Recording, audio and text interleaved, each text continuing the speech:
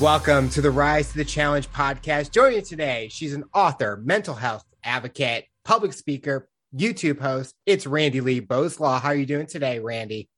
I am great. How are you? I'm doing good. We're so excited to have you on the show to talk about your rise to the challenge. What we like to do with our guests is go right to the beginning, talk about where you're from and what were you involved in growing up. Oh, all right. So I grew up in St. Catharines, Ontario, in Canada. I live in the same region, just not quite the same city. And growing up, when I was younger, like elementary school, I was into all the sports at school. I was very involved in helping out like the little kids class, and we had a special needs class and stuff, all in for all that stuff. That school only went up to grade 6 though. And when I switched schools, that all went away. When you were doing all those different activities, was it some way to kind of learn about yourself, find some skills that you didn't know you had in you? Or was it more about just having fun and enjoying being a child at that time? It was all about fun. Yeah. It was a very small school that I was at. And in my class, there was only, I think, like 5 or 6 girls. So we were all very close and we all did all the same stuff. So every sports team had the same people on it and all the clubs was the same group of people. Do you think it would have been different in how you interacted with the other kids if you had a larger kind of class? Because a lot of kids maybe have like 30 kids or 40 kids, depending. But with yours being small, you kind of got to learn more about each other in more of that kind of setting. Yeah, I definitely think it helped with just getting to know everybody a little bit more, because I think we had maybe 20 kids tops. Like I said, 5, 6 girls, and then the rest were all boys. So like 20 kids tops. And then when I did go to grade 7, it was a way bigger school. The school was kindergarten to grade 8, and I had French immersion in there. So the classes got way bigger. And yeah, it definitely got a lot harder then, because you didn't know anybody and connecting with people took a lot more effort. Would you say you kind of was more of an individual when you made that transition to the next school? Not sure. Normally I have a very cut and dry answer, but I'm not sure, because at that time, so in grade 5, actually, there was this new girl that came to my school, and she kind of picked on me. By kind of, I mean a lot. And it was like the first time I'd ever experienced bullying, and it cut deep, like real deep. And so by the time I went to that new school, I was now starting to doubt myself. And then, hey, meet all of these people that you have no idea who they are. Oh, and you're the poor kid, so have fun with all these other rich kids. Bye, see ya. That's what it felt like. That's interesting, because with my school, it's more kind of like they kind of said, oh, you came from this, so you have money and stuff. But all of us had different backgrounds, different family, how we lived. And I think it was just like we're all judging each other. I wasn't like that because I didn't grow up with money. So I was like, I'm just trying to just live my life in a way. When you were interacting with that girl that was bullying you, right off the bat with the relation or the connection, did it not go well, or was it something that she found out about you or something that was said that caused her to react that way towards you? I can't remember exactly how it started. I mean, this is 20 over years ago. So I can't remember exactly how it started, but I remember feeling like at the beginning I was excluded. Like I said, there was a very small group of girls, and when she came, everybody was trying to include her, and it felt like she was actively trying to exclude me. And then I felt like I was kind of out of the group that I always knew. I didn't fit in anymore. And then she started making up songs to make fun of me, and I smell, and I'm ugly, and I'm stupid. Oh yeah. Oh. And of course they're catchy little jingles, and kids are mean, really. And so it rippled through the class. So yeah, it made me feel awkward. It made me feel like I didn't know how to control the situation. And nobody had taught me anything about bullying, because like I said, that was my first time ever experiencing it. Our school was very small. It was very tight knit. That was my feelings of it before. And then it was like, boom, just throw this grenade in there. So I actually ended up getting really frustrated with her one day, and I took a rock and I threw it at her and hit her in the butt. Oh, Yeah. Because I didn't know what else to do. I didn't have the coping skills. I didn't have the life lessons to know what to do. Nobody had taught me that. None of the teachers were recognizing that something was going on. And I wasn't the type of kid to go tell them. Plus, again, we weren't told, hey, if you have this kind of issue, you tell a teacher. This wasn't a thing. Did you get in trouble for that, or did anyone I find did out get about sent it? to the office. Yes, I got sent to the office and I had a stern talking to because up till that point, I was a great student. I was, like I said, in all of the clubs, all of the sports, good grades. And so it was very out of character for me. And I kind of look back and go, okay, I had this stern talking to. They forced me to apologize, even though I did not mean it. But none of them looked deeper and went, okay, why is this typically good kid who has never laid a hand on any of the other kids before, all of a sudden acting out like this? Yeah, because I mean, if someone did that here where I'm at, they would be like almost suspended right away. I think it just shows maybe like the different of the whole education system in the two countries and stuff. How did you keep yourself motivated and like a positive mindset during this time where you're going through that? Was it hard for you, or was something able to get your mind off of that when you went home? Well, when I went home, at that time, it was a great house. It was a single mom. I went to my dad's every other weekend. That was kind of, but my mom was great. At that time, my brother was still good because he goes down a bad path. But so at that time, it was still good. And it was a very loving home. So going home was always like a safe place. I could play video games or Barbies or whatever. So that was really good. It wasn't until later in my years that home life became an issue. What was that dream job that you're wanting? It's where we always get that question. What did we want to be when we grow up? What was that for you? Famous actor. Why was that? Because I couldn't pick just one job. So I figure if I was an actor, I could just pretend and play all of them. Oh, I can see that. Did you have any influences or someone that inspired you in that entertainment industry? I really like Charlie Chaplin. Okay. Not the answer most people give. I like the old school black and white, but he did silent movies, but then he was one of the few actors that were able to transition into talkie movies. Mind you, people like to debate with me and go, Charlie Chaplin never did talkie movies. And I'm like, really? Because he did. I mean, The Great Dictator was one of the best movies of all time, but yeah. So how did you try to go in that direction when you went on after high school? What direction did you end up going? I got pregnant and had a baby, so I didn't. Oh. So growing up, I was always in all of the school plays. I used to write plays and do them at my church and make all my cousins do them all with me. But then by the time the end of high school came, I was in a really bad place. And I ended up doing some stupid stuff and got pregnant. And so I did not, I had applied to university and got into them, and I was going for an acting program, but I wasn't mentally prepared at that time to do any of that. So it kind of fell off. But, now we have YouTube, which wasn't even a thing back in the day. So I could just do it myself. When you found out you were pregnant, did you feel that your kind of life was speeding up really quickly? Like you're now really having to take care of a child. You have to grow up and be able to provide for the child. Yes and no. By that time, so I got pregnant at 18. I gave birth when I was 19. But by that time, I was already living on my own and working. Because by that time, my brother was into all sorts of drugs, in and out of jail. My mom was trying to help him. She didn't know what to do with him. She had married my stepfather just before high school, and he turned out to be a raging alcoholic. So it became a very toxic environment there. So at the age of 17, I moved out. So I had already, and it's hard to explain unless you've been in that position where you feel you have to move out, because I was still a child. Ultimately, I did not have the proper life skills that I would normally have when you know, finish university and you're in your Mhm. mid-20s and then you move out to your parents' house.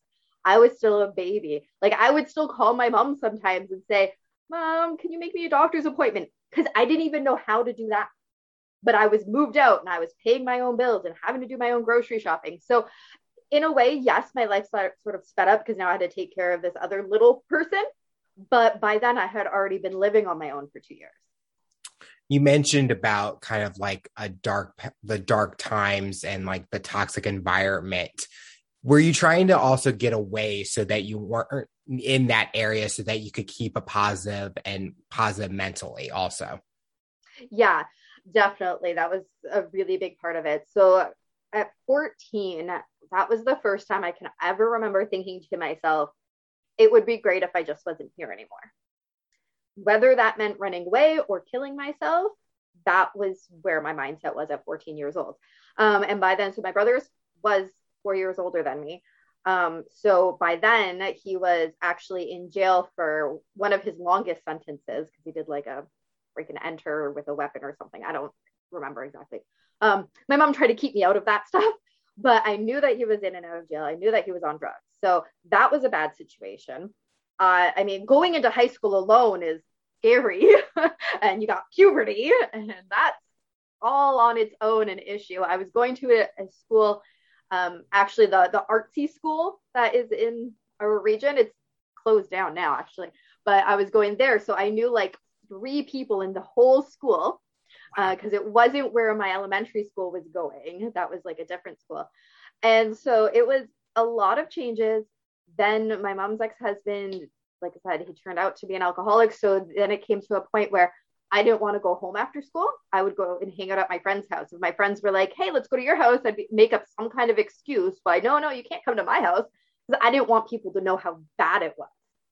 Um, and so, yeah, a big part of that was getting out. And it was actually my friend, my best friend at the time when I was 17, it was August. So our school starts in September and it was mid-August. We were at Canada's Wonderland with our youth group at the time, and I'm complaining to her because something happened between my mom and her ex-husband. I can't remember what it was, but something happened, and I'm crying and I'm telling her, and she goes, "Well, why don't you move in with us, like with her family?" And I was like, "Would your mom go for that?" And her mom went for it, and so I ended up moving in with her, which it was good in a sense because I was out of the bad environment, but it wasn't my home.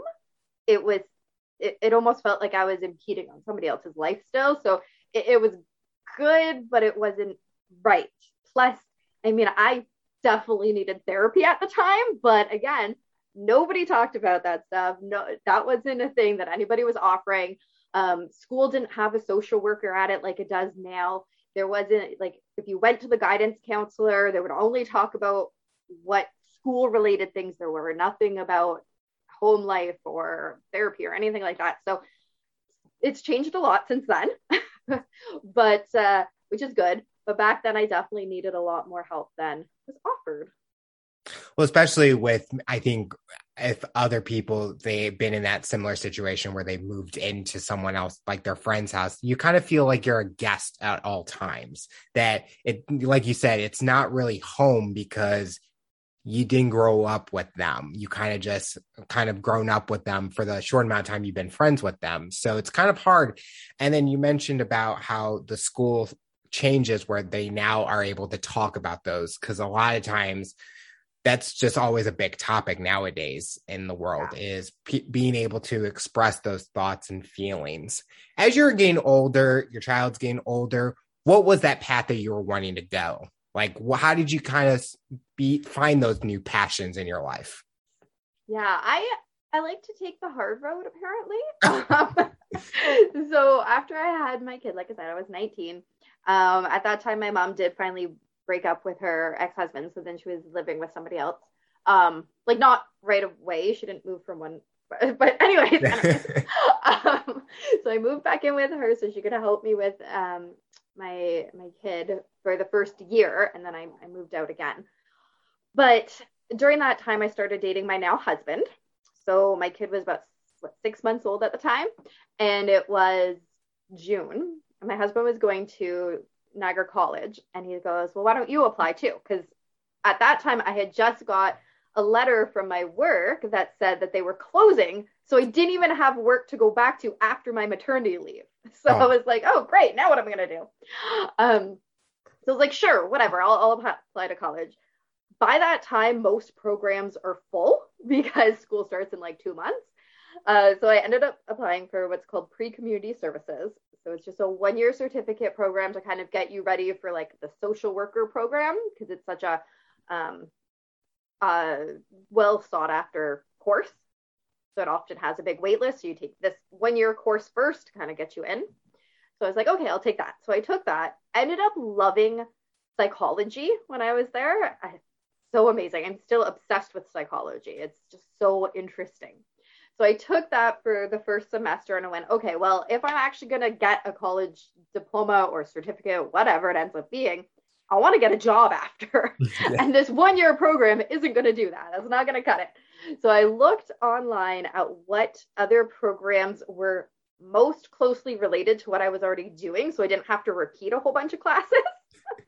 So it wasn't about finding my passion. It was just about what's the easiest thing to do in regards to matching courses.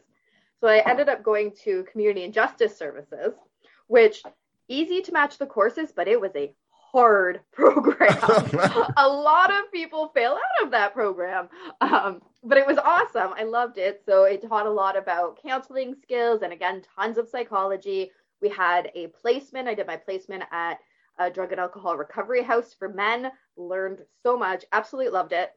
Wanted, after I graduated, which I graduated at the top of my class, brag. Yeah, my brag. Especially like when I graduated from college, or from high school, I graduated with like 60. Like I literally did the bare minimum in high school. So it was a big difference to be graduating in the 90s from college. And I started taking university to get my bachelor's degree in psychology. I wanted to become an addiction counselor, but finding one of those jobs is not easy because there's not enough funding for it here. So that didn't work out as planned. Then I ended up working at one of our native centers, our friendship centers here as a literacy assistant. And that was awesome. I loved it. I was like, I'm going to work in the literacy. Again, there's not enough funding to have enough jobs. So that didn't work. But I ended up being an employment counselor for about, in total, between the two places I worked, for almost 6 years. I loved it at the beginning. By the end of it, I was hating life. Like pulling out my hair going, I need something else. This is not working for me. And so I ended up becoming a personal trainer. And so I still do personal trainer and kickboxing, but I also focus a lot on writing my books and my YouTube show. That's the short, condensed version of everything. But, you know, I missed all the really hard parts in there, so you can ask more details. When you were learning about the different topics within the different career paths that you were wanting to go, did it kind of trigger the things that were going on in your life, like with what your stepfather was going through at the time with your mom, the alcohol, drugs with the family, things like that? Or was this a way for you to kind of learn like the behaviors and why it might have happened in those times? Yeah, more the second part, more about learning the behaviors. Like I said, I love psychology. I'm a little bit obsessed with it. I find it so interesting. Even in college, I took extra classes in psychology that were not required in my program because I just found it so interesting. So that's a really big part of it. I wanted to do my placement at the alcohol drug recovery house because that is how it related back to my family. And so that was really important. I learned so much there. And I wish that I would have been able to use more of what I learned to help my brother, but unfortunately that didn't go as planned. But I mean, I learned so much that it was such an awesome experience. And even though I'm not in the field that during college I thought I would be in, I still am so glad that I took all of that because it's helped me understand my own brain a little bit more, understand my kids' brain a little bit more, and just kind of interacting with people on kind of a different level than had I not taken those courses. I love that you mentioned that because I think a lot of students feel that, oh, why am I taking these classes? It has nothing to do. But I came in a sports management major and I'm not in sports right now, but I'm so grateful for the classes that I've taken because it makes me a better like business person when I'm working because I have that knowledge and I am looking at it in a different perspective. And you mentioned that you are happy that you took those classes because it helped you learn more about what's going on in your life. It's just amazing because it shows that you are passionate about it, even if you're not doing it as a full-time job. You gained and you learned as an individual. Yeah, exactly. And you learn so much more than just the course content Yes. when you're there. You're learning relationships. You're learning how to deal with a teacher who we like to say to the kids, your teacher's your boss. You're Yep. learning how to interact with a boss and the deadlines that are set for you and the expectations that are set for you. And there, you can't call mom to make you a doctor's appointment anymore, right? You have to make those appointments for yourself. So you learn a lot more than just what the course syllabus is going to tell you.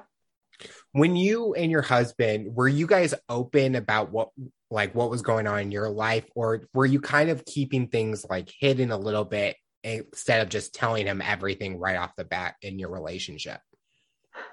That's a good question. So we have been together now 14 and a half years. So you're making me think back awfully far. I'm sorry. I just gave away my age if people do math. So I think at the beginning I didn't intentionally hide any of that. But I also wasn't like going, hey, you know what goes on in my life? Yeah. Right. So it was if it came up in conversation, I didn't deny it, but I wasn't going to offer up that information without some kind of preamble first. How has your child and him like interact with each other as they've now gotten older? Has it been smooth or was it hard because it's a new environment for your child and maybe him? Yeah, well, they've been together since my kid was 6 months, so doesn't remember a time without him. That's dad. His biological dad is somewhere. He decided to leave, and so I remember the one day. So he used to just call him Andrew. That's my husband's name. Once he started talking, when we first started dating. And then when we moved in together, we had been together for 4 years and we were engaged. And I remember pulling into the parking lot at our house, and from the back seat in the little car seat, cute little 4-year-old goes, "Can I call you Dad?" And we both kind of look at each other and we look back in the car seat and we go, "If you want to, that's your decision if you want to do that." "Yeah, I do." "Okay." And that's just how it went. It wasn't forced or anything like that. And I swear, I don't know how they are not biologically related. They are so much alike. I think that my kid is more like him than like me sometimes. If your kid listens to this interview or any content that you create about your story, what's the biggest thing you hope they get out of it and like that you teach them? That even though there's been a lot of different issues in life, a lot of struggles, a lot of hurdles, some we haven't even touched on yet, there is still happiness in life and there is still a purpose in being here. I like that. I think that just shows that life is important and you have to be able to express those thoughts and be able to reach out to people if you need help, because I always view that you can call anytime, message anytime, because we want to showcase the great parts about each person that they showcase in their life, basically. I think I kind of just went in a circle when I was trying to explain that. But I totally got what you were saying. I'm like, I know exactly where I'm supposed to go with it, but then I'm like, hold on, I got to go that way. Sorry, my apologies. That's how I tell stories all the time. My husband's like, "Oh, we're going on the Randy roller coaster now. We'll get to the end of the story and the point eventually." So what's next for you? You talked about you're trying to go to those different placements, trying those different careers. You did mention about the personal training and kickboxing. So how did you get in kickboxing? Let's start with that. Yeah. So when my kid was 5, when he was 4, we tried soccer, as most young children do. Yep. It's usually the first sport you try. He doesn't run. He likes to pick flowers. So we're like, okay, well, clearly soccer is not the sport for you. We did try dancing. Dancing was okay the first year. Didn't want to go, or no, he did it 2 years dancing. Didn't want to do it again. And so we thought jiu-jitsu. And so we put him in jiu-jitsu. He did phenomenal. I wish he would have stayed in it, but you can't force him. He did really well. But while the kids' jiu-jitsu class was going on, there was this cardio kickboxing class going on. And I'd always watch them. It looked like a lot of fun. So I said to my husband the one day, I go, those girls have really nice butts. I want to have a really nice butt. Seriously, that was exactly what I said to him. And he goes, okay, so go join the class. I'm like, okay. Turns out they were also runners, so it was from the running that they got their nice butt. But that's okay because kickboxing. So I started in the cardio kickboxing class, decided it was lots of fun, went to the regular kickbox class, decided that was lots of fun, and so I wanted to actually compete. So then I started competing, and so I've competed on Team Canada twice. I've got belts and a bunch of medals, and I've coached now a bunch of people. So yeah. What would you say is your biggest accomplishment in your kickboxing journey? Probably the fact that I just made it onto Team Canada.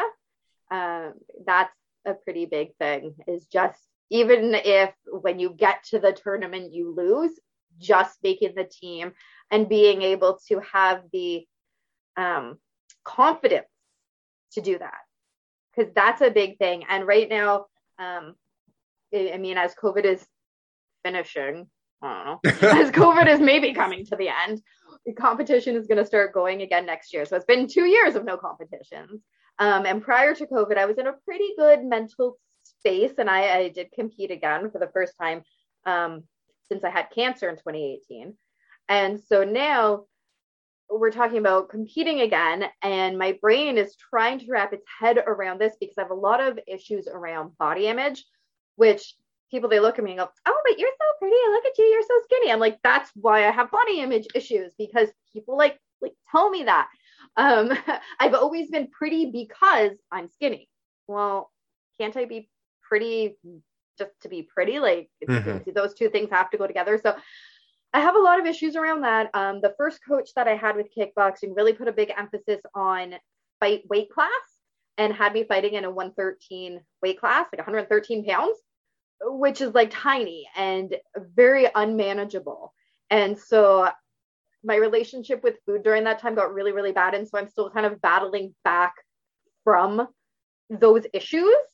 So hopefully, I do plan to compete again. I just don't know when that's going to be. Definitely going to be coaching though. And, but it's hard. So whenever somebody is in a sport where weight is a big part of it, because it really is, like, you have to pick the weight class, you have to make your weight in order to fight. And that part is fine, but do not push yourself to go to a weight class that is unmanageable and unhealthy to go to, because I could drop the weight, but it wasn't manageable to stay there. And when you put it all back on, you put it on plus some. It's always them plus some. So it's bad. It can be very bad. And I mean, I'm not the only athlete that struggles with this. So yeah, it's a big thing. When you were going through the lack of confidence or self-esteem at that time, were there people that supported you and say, you look great, you know what you need to do, don't let other people's opinions deteriorate from what your end goal was? There's definitely people that said that, but it's very different having people say it. And I know that they mean it. It's not that I don't think they mean it, but it's, how do you wrap your head around that what they're saying is true? And how do you wrap your head around, okay, if this is true, how do I fit this truth into this box of kickboxing, into this sport that I'm trying to accomplish?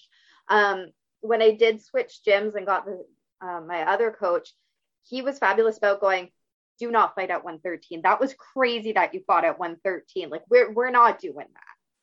And that was a big relief, because here I am thinking, oh my goodness, how am I going to drop this weight again? I mean, I'm getting to be middle age. And so hormones change, especially for women as we get older. And I've had health issues and there's stress in life. So, and I've got kids and a grandkid. Like, I can't just focus all my energy into what I'm eating like I could when I was younger. So it was a big help when my coach was like, yeah, no, we're not fighting at 113. I think body image is such a topic nowadays, especially with social media and people posting photos and comments. And you just see like even these celebrities or athletes getting shamed comments online, and it kind of messes with them. And then they go and do these different like diets and restrictions, and it just takes them down the wrong path. And you kind of mentioned that where it's not manageable because they can't keep it and enjoy what their life is at that weight. And I've done that same thing where I thought, oh, I have to lose this because I don't look like these people. But I kind of look at it and it's now I'm who I am. If people can't accept me for what I look like, I don't need them in my life. So exactly. I mean, my husband's still attracted to me. Hey, that's the important part right there. Right? Like, not really looking to impress anybody else. You mentioned about the health issues. Talk about that journey and what did it do to you mentally, physically, and how has it changed you as a person? So, I mean, medical issues, obviously, like I said, depression is a big one, but physically, in 2017, I went for the female routine checkup, and then my doctor calls me back and says, hey, you need to come back in for your results. Well, you only have to go in for your results if they're bad. Oh, yeah. If not, they just don't call you at all. So I go in, and of course, I'm like freaking out already because I'm here. And he says, okay, so you have, and he used big, long doctor words, squamous cells, something. Oh. Anyway, so, and you have to go to follow up with a gynecologist because it's just the family doctor that does the physical. So you got to go follow up with the gynecologist, and they're going to do another test, and we're going to go from there. So, okay. So then in January of 2018, I go to this gynecologist's office, and first off, what I want to say is, as a woman to other women, do not put off getting your routine PAP. Do not do that. And do not be worried about doctors because, I mean, I was always like, that's my area, doctors. Don't worry about that. Okay, just go do it. So anyway, so I go to the doctor and he takes a little portion out to go for tests. Calls me back about a month later, comes in, he says, okay, so there was some bad cells there. It's pre-cancerous. We'll do a surgery. We're going to take out that one little bit there and it's all good. Cool. So in March of 2018, I go for what I call first surgery. I go in there. That was, I mean, I did get my wisdom teeth out before, but I mean, that was my first real surgery. So I was really freaking out. I had never had surgery before. They were going to put me completely under and like take a part of me out. So I was freaking out. And they had a little bit of trouble finding a vein at first because I was so cold, but they found it. The surgery went really well. It went phenomenal. I took all of my medication after that I was supposed to. And they said, okay, well, we will see you in 8 weeks for your follow-up appointment. Cool. Awesome. 1 week later, they call me. Oh, that means it's not good. Yeah, exactly. And I'm like, I look at the phone and I see the doctor's office. I go, So I answer. And they go, hey, we need you to come in today. Today? Like already? Like this is a 9 in the morning phone call. You want me to come in at noon today? And I'm like, well, my kid already has an appointment. I have to take him to his appointment. They're like, no, we need you to come in today. Okay, let me see what I can do. So my in-laws took my kid to his appointment. So that was good. And I went in, but it was like one of those fit you in appointments because it was that important. So I kind of just sat. And man, I wish I would have brought a book with me. Because I had never had to wait there before. So then I go in, I'm sitting in the office, just sitting there waiting. The doctor walks in. First thing he says to me is, you already have kids, right? Yeah. Okay. And were you planning to have any more? Well, no, my husband's already got a vasectomy. We're done. Okay, that's good. Because the test came back from the part that we took out and you have full cancer and we're going to need to do a full hysterectomy.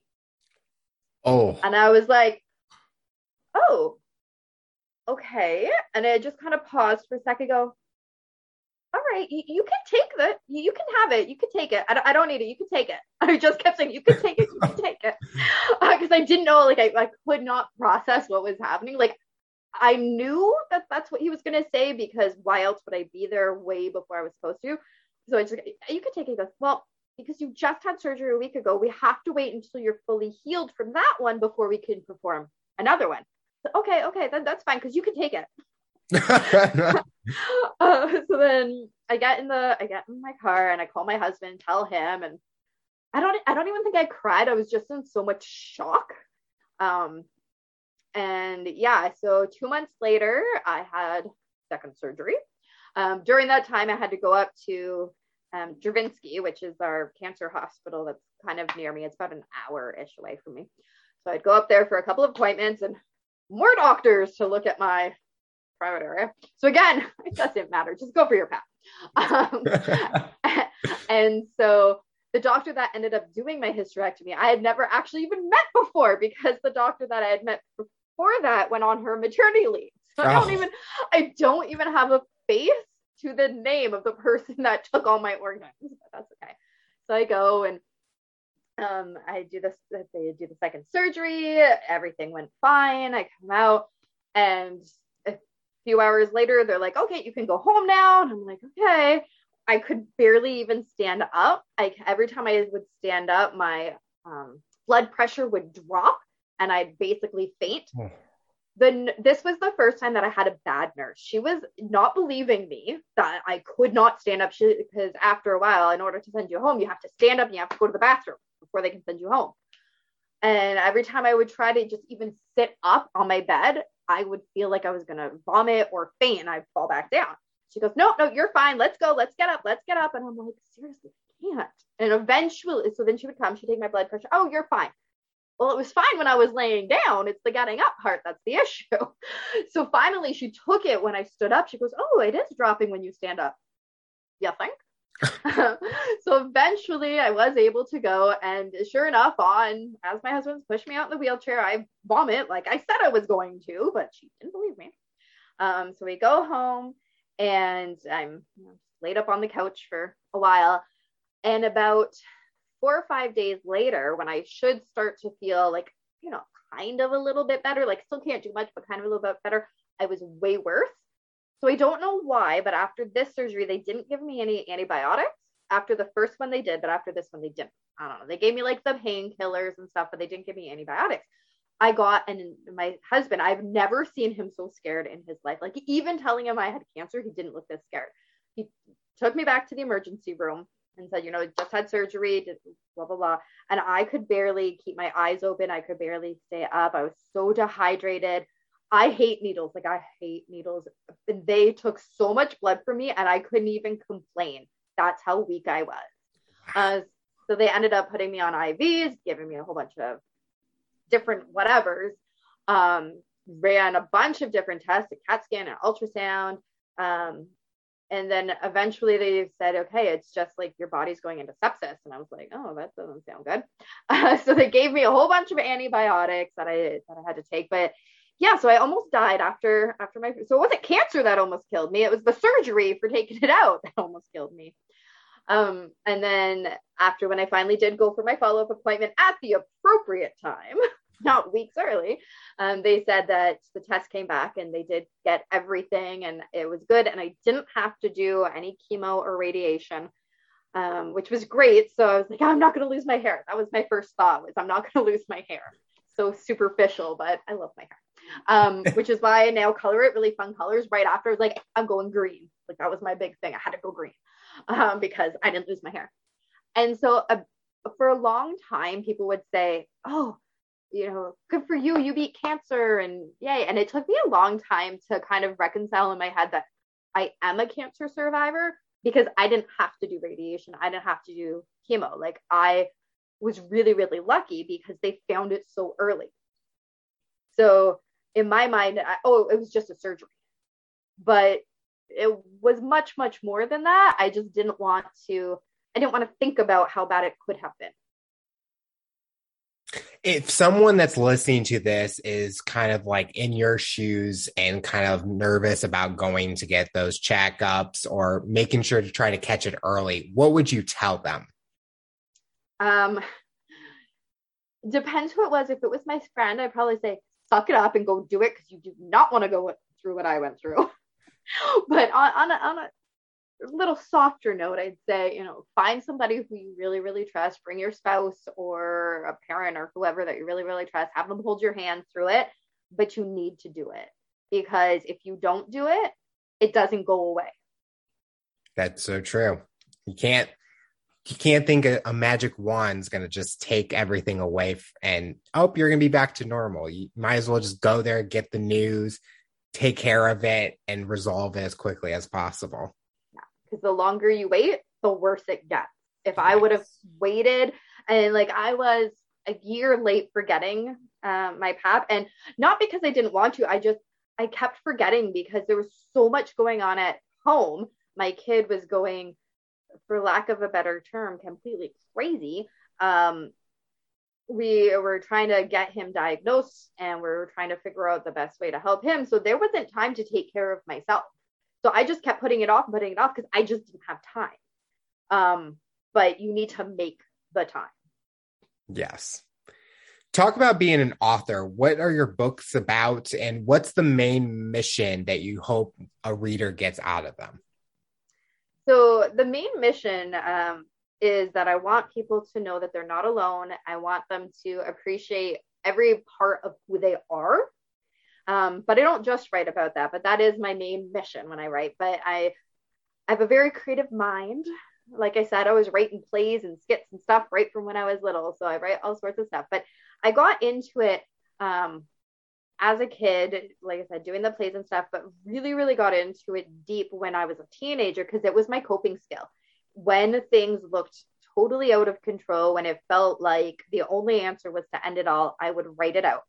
And so my first book actually, it happened, I think it was one of my husband's grandparents had passed away. And so we were going through the basement because every time somebody passes away, we redo our basement. So we were going through everything. And I found all of my old poems that I had written as a teenager and I'm reading them and I'm like, wow, these are really good. I may be biased now. So I'm like, I don't want to throw them out because I really like them, but all they're doing is collecting dust in my basement. So what am I going to do with them? So I made them into my first book. So my first book is my poems that I wrote when I was super depressed. So it has a lot of very dark stuff in there. I do end on a lighter, happier note. And so I released that in 2017. And at first I was like, okay, it's done. All my poems are in a book. Fabulous. But then I kind of got the itch for writing. And I'm like, I think I got to do some more. So the next one that I worked on was about raising my kids. So it ended up that my kid has autism, got diagnosed at age 8. And so the worst feeling is feeling like nobody understands and you're all by yourself. So I wrote that second book to let people know that you're not all by yourself. And yes, it's going to be hard, but here's the things that I have learned that maybe they'll help you along the way. So that was the second book. And again, then I was like, okay, I'm done. But I wasn't. But I did take quite a bit of a break there. So that one did release in 2018. I had actually finished really doing it when I had, just before I had cancer. So we released it that year. And then I took a break kind of just to take care of myself, to take care of the house, all of that stuff. And last year, I then released my first kids book, which is a Christmas story. So that was so much fun. So I did a kids Christmas story. And then this year, I think because the pandemic has given me ample time to do things, I released my second kids book, which is all about a cat named Diamond, who was my kitty cat that I had growing up. I had her for 19 years and she passed away just before COVID, and it like broke my heart. So I had to immortalize her into a book. So it's all about a little kitty cat in her day. And then I also released my third nonfiction book, which I was super proud of. So that one's called Embracing Me. And that is all about accepting every part of yourself, everything that is you, whether it's good or bad. It doesn't matter. It's part of you, and you are awesome just the way you are. So it talks about if you got to go to therapy, who cares? Do it. It doesn't matter if somebody gives you like a sideways glance because you're going, go, it's awesome. Honest, I love my therapist. If you need to take medication, that's okay. I take antidepressants every single day, and you know what? It makes me a lot better of a person when I take it. My husband gave me shit once because I stopped taking it and didn't tell anybody or ask my doctor. So take it and don't just randomly stop because you think you're all better. That's not a thing. So just taking everything that you have learned in your life. Like I have an entire chapter on expectations and where they came from. They came from being a child, expectations from your parents, expectations from your teacher, how they play into who you are as a person now. And writing a letter to your younger self was a huge chapter as well, because so much of who we are as an adult comes from those expectations and what we did as a child.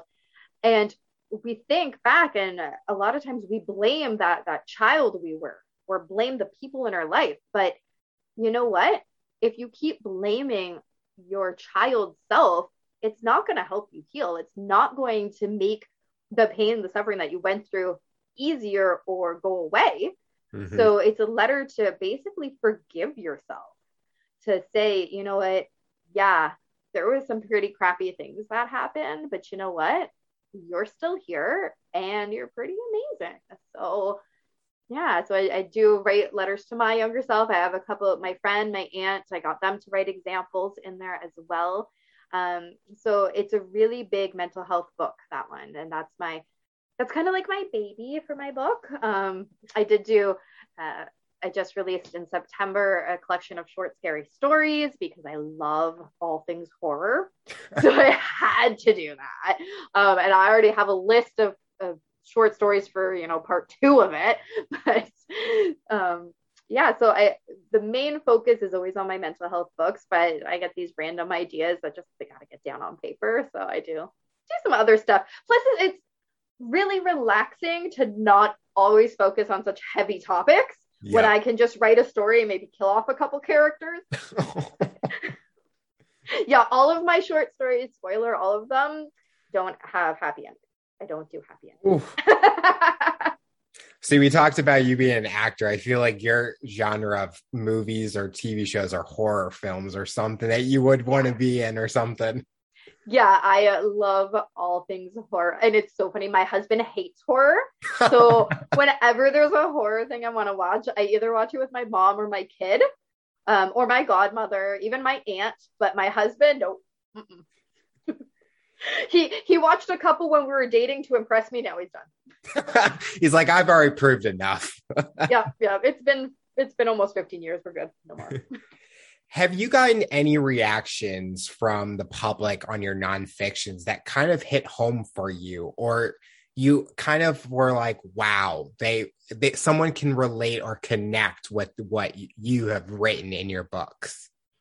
Yeah, actually, most people that have read it have said, wow, I see myself so much in this. The one that stands out the most in my mind right now is actually from that second one I was telling you about, where I was writing as a mother. And so it's 2 stories. It has my story, and then it has my best friend's story about raising her son, who has a lot of anxiety issues. And so we spill it all. Like it's really raw. Some of it's like, wow, I am the worst parent ever. How did I not see this? But how could I have? I wasn't taught to look for these things before, mm-hmm. right? And forgiving ourselves as parents for not noticing that, hey, my kid maybe should have had more words by now, but they don't. I don't know. I'm not a child psychologist. I don't know these things. I just think, they're sweet little babies. But yeah, I've had so much good feedback on that. But one person in particular, she wrote like a letter long, like full size piece of paper long. Thank you for writing this. I basically cried through the whole thing. I saw so much of my son in your book about your kid, and just thanking us for writing it. And I was like, wow, that, like, you're telling me you cried while reading this. Wow. I kind of cried while writing it. So I'm right there with you. As you're looking through your journey, would there be anything that you would have changed, or do you feel that the path that you've been on has taught you so much about yourself and you've grown as an individual? That is such a good question. So I think a lot of people would say, yeah, I changed this and that. And I mean, yes, I would have loved for, my childhood to continue into my teenage years where, I had a great childhood. I wish I would have had a great teenage years. But like you said afterwards, it made me who I am. So ultimately, I'm okay with everything that happened. Now, by saying I'm okay with it doesn't mean that it was okay what happened to me. It was not okay that my ex-stepdad was abusive, verbally and emotionally. He never got hit, thank goodness, but it was not okay that he did those things.